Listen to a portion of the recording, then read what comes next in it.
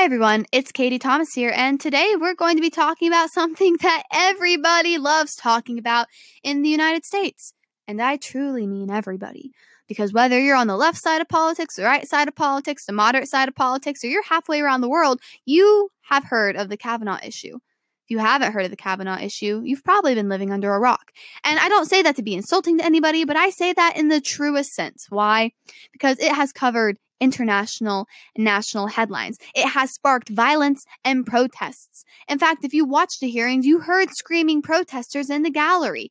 And repetitively, Mike Pence was banging his gavel on the desk saying, the security guy, I don't remember what they called him, will restore order in the gallery.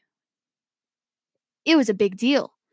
So the whole premise behind the Kavanaugh issue is that Blasey Ford accused Brett Kavanaugh, which was a nominated Supreme Court justice, and now he's on the Supreme Court, of sexually assaulting her some 30-odd years ago.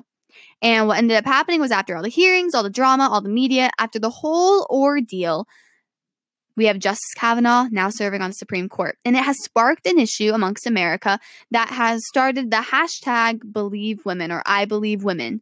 Kind of like the hashtag Me Too movement, only they took it a step further. Now, I'm not necessarily here to say conservatives or liberals are good or bad. What I'm here to say is that as Christians, we have to analyze a situation that is before us in politics, and not just in politics, but as a social movement.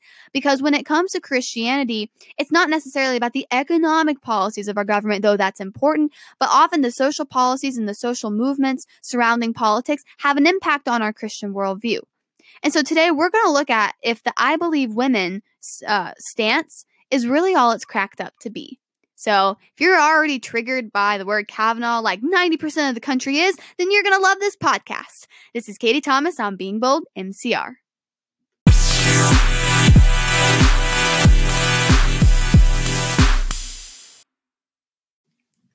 So before we jump into today's topic, I want to go ahead and let you guys know that for the next podcast that I'm going to be producing, they're just going to kind of be things that come to mind. Originally, in the beginning of my podcast, I was promoting series and different aspects of the Bible, but I realized that the Christian worldview intersects a lot with I'm not going to call it political beliefs, but a lot of social issues that we have, and a lot of personal issues that we have, and just there's a whole ton of stuff that needs to be talked about for bold Christians and Christians who need to be bold in their communities and their societies. And so it won't just be scripture things I talk about, but also talking about the important social issues that are impacting Americans today, because let's face it, we're forced with a decision between, do I follow this social norm, or do I follow this social norm, or do I follow the Bible? Because oftentimes it comes down to we have to follow the Bible. Why? Because God's word is what we base our lives on.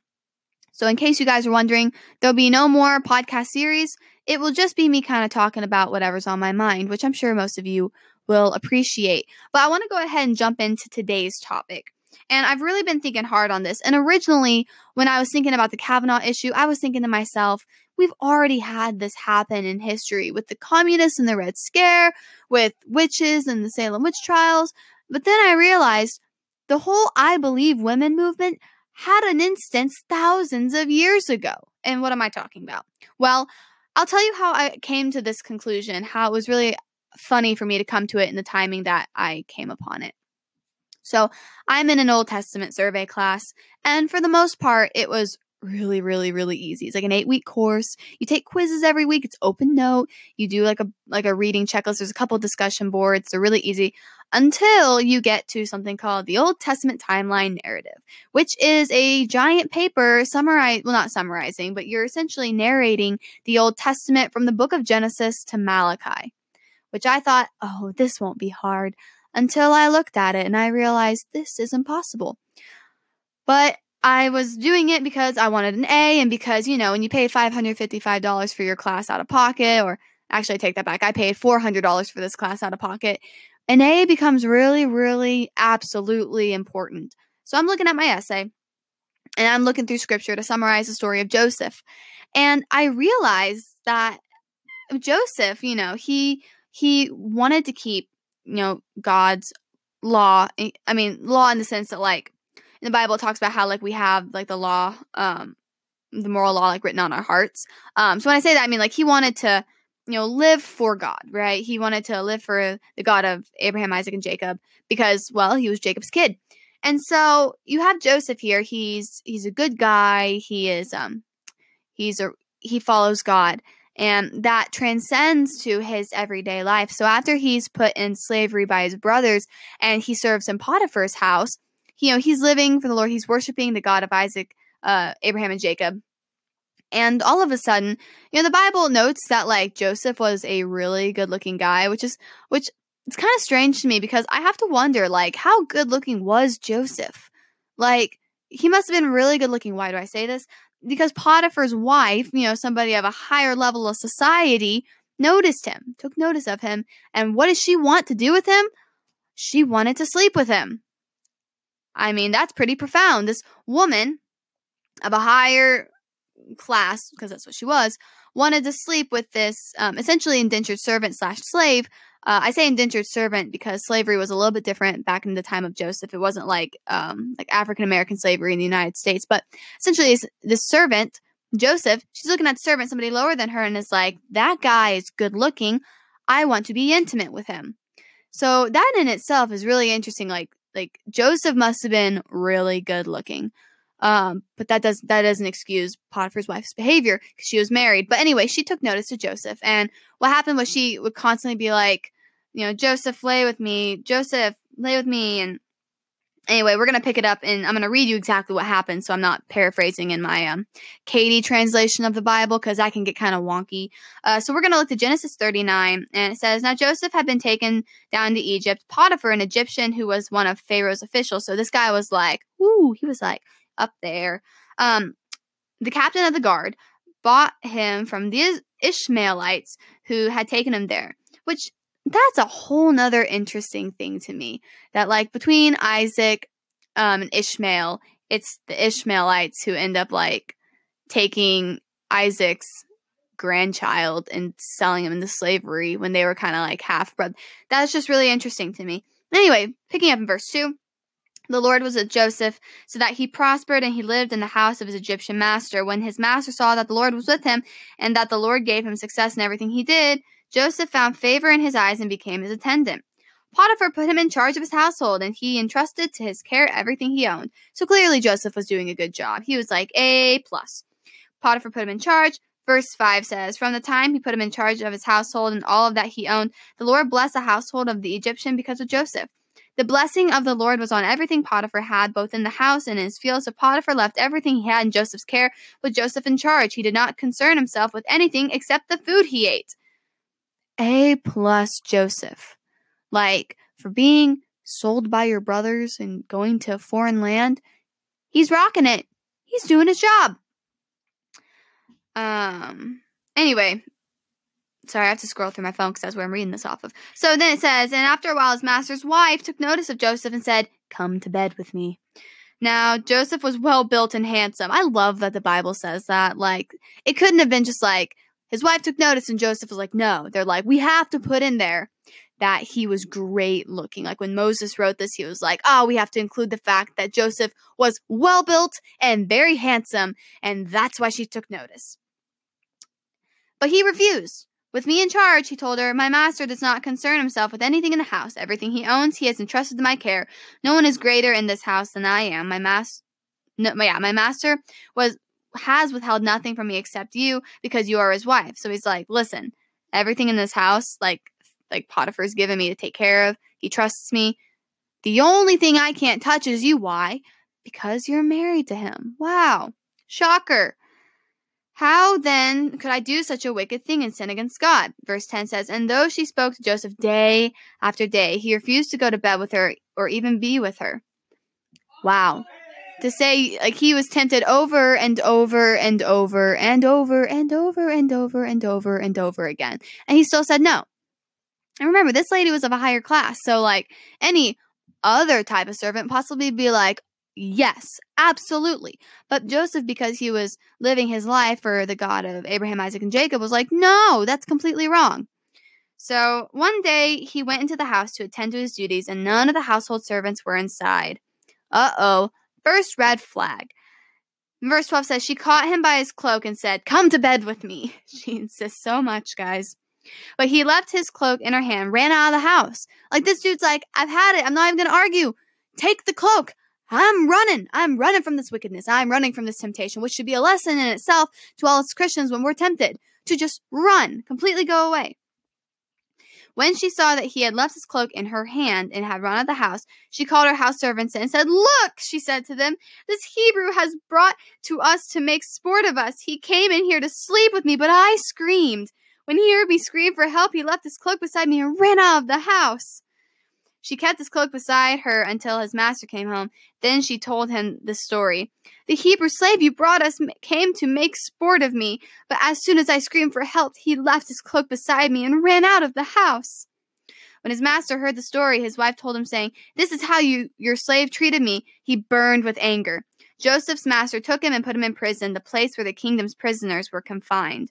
But while Joseph was down there in prison, the Lord was with him. He showed him kindness and granted him favor in the eyes of the prison ward. And then it goes on to how no matter what Joseph did, he succeeded even in prison. So here's my thing that's really interesting and why I bring this up in relation to the whole Kavanaugh thing. So Kavanaugh's in a position of power. He was on the second highest court in the United States, and people who didn't like him ended up coming out, and what did they accuse him of? He did this to me, and then they held hearings about it, and essentially the media riled up the American public and was like, "Look at this," and now everybody is saying, "I believe women." Why is this stupid?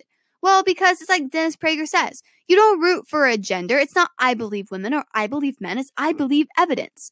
And the reason that as Christians can't just say things like "I believe women" is because if we just believe women for the sake that they're women, then what about people in the Bible who experienced this very thing where just because they were, first off, a man, and second off, because there were no witnesses, and second off, because there's no just corroborating evidence, all we had was the claim of a woman, and a woman who, was not just like some side person, like somebody actually involved, not necessarily with like Joseph's life, but was there kind of in the political setting. Just because of all that she said, we threw Joseph in prison. That's what we did. And the same type of thing is happening right now with this whole Believe Women movement. And I'm not necessarily just referring to the whole Kavanaugh hearings, but I'm just saying in general, if we accuse men of doing the exact thing that Potiphar's wife and Blasey Ford and Anita accused all these men of doing, and we just took their accusation, then we run into an issue of punishing people who don't do these things. And I say that because that's biblical. That is something that actually happened thousands of years ago. Potiphar's wife, because she wasn't getting her way, was like, "You know what? I'm going to make his life miserable." And so she lied and had this great story. And because they solely believed her story, they put Joseph in prison. That's why we have the idea of investigations in the United States, why we have the idea of courts in the United States. That's why we can't just say things like, "I believe so-and-so," just because it's so-and-so, just because there is a rise in feminism, just because there is a rise in women's rights or in the awareness of sexual assault. It doesn't matter. Because there is a rise in something, the awareness of something, doesn't mean that you diminish a whole group of people's credibility and boost a whole nother group of people's credibility just because of the way they were born and the way that God made them. God made me a woman. That doesn't make me more credible than a man in a situation where it's my word against his. Because then we're just justifying lying. Now, I'm not saying every woman who comes out and says this man harmed me or assaulted me is necessarily lying, because there are cases where this happens. But to just say, "I believe that person" just because they said it is not democratic, it's not biblical, and it's not truthful. It doesn't honor the truth. And so as Christians, we have to look at the idea of truth and understand that in a court of law, in daily life, we have to not judge things by what somebody says and instead look into what they say, what the evidence behind it is to form our opinions, and also look to the Bible. When we look to the story of Joseph, what we see, we just can't always believe women. In fact, there are noble women in the Bible. Yes, there are noble women. But there are also very manipulative women. I mean, if you're a woman listening to this, you know that we can be very, very manipulative. We can be very intuitive. We can be very much like that. Look at Delilah with the whole story of Samson. She was completely one of the most seductive, just manipulative women in the Bible. And that's not just my words. When I wrote my Old Testament survey, there were people who did research on this and concluded this themselves. Which means that us women, we're not perfect. Men aren't perfect either. Have you noticed that none of us are perfect? Therefore, none of us can just be credible because, well, we said it, therefore it's right. I mean, imagine if you gave the 2-year-old that ability. They say carrots are pink. Well, they said it, so therefore it's right. No, you wouldn't do that. In the same sense, people lie or people say things that aren't true, and we can't just simply believe it because we're like, well, we're raising awareness to this, and they're probably being honest. Let's not look into it, because the minute you have that, you run into issues with Joseph. Now, I want to point something out as well. If you're listening to this and you've been accused of something, and I'm not even necessarily saying like that you assaulted anybody, but like if you've been accused of something and people begin to believe that, and even just talking about rumors. Heck, I'm talking about just if you're listening to this and you're a person who's like, there are rumors going around about me. I mean, I know I received a text from somebody today, literally today, somebody who doesn't like me. And there's a whole story behind this, but it ultimately comes down to they wanted to criticize my faith. But that's why this podcast exists, is because you're criticized for your faith, and it's like, it's kind of like the ad hominem type criticism, the logical fallacy, the personal attack type deal, then you're probably living your faith right. But anyway, he essentially texted me, and, he's like, yeah, I know you're confident in your faith because people who don't agree with you go to hell, right? And all this different stuff. And, he started spreading rumors that like, that's my belief, that if no one agrees with me specifically, people are going to hell, which is like not true. But if rumors are going around that are not true, people believe them just because, well, maybe they're popular, or maybe they're like, oh, everybody likes this person, or, oh, we all know him and we have all heard the reputation of this other person. Then if that's what you're going through, then let me encourage you to what happened with Joseph. When Joseph went to prison, the Lord was with him, and the Lord had favor with him. If you're running through a trial where people are ruining your credibility, ruining your reputation, whether it be on the basis of feminism or on the basis of people don't like your political beliefs, your religious beliefs, I don't know, your social standing in school, it doesn't matter the real reason. This is more broad than just the whole I believe women thing. But you have to understand that God has favor in you if you're serving him and if you're living that honest lifestyle. Joseph, I mean, I don't doubt this, denied the claims. If anybody asked, he was like, no, I did not do that. And he didn't give in to the accusations, and he didn't give in to anything. He succeeded in prison. The Lord found favor in him. And it was actually in prison that Joseph began having dreams. And that was how the Lord brought him out of that prison and brought him out of that trial. And what we have to realize is that even if our reputation's ruined, and even if all kinds of things are tarnished, the Lord, if we're honoring him, is still with us. And I can even go so far to say that's true of Brett Kavanaugh, who is, devout in his faith and is true to his faith. And, he's very honest. He's an honest person.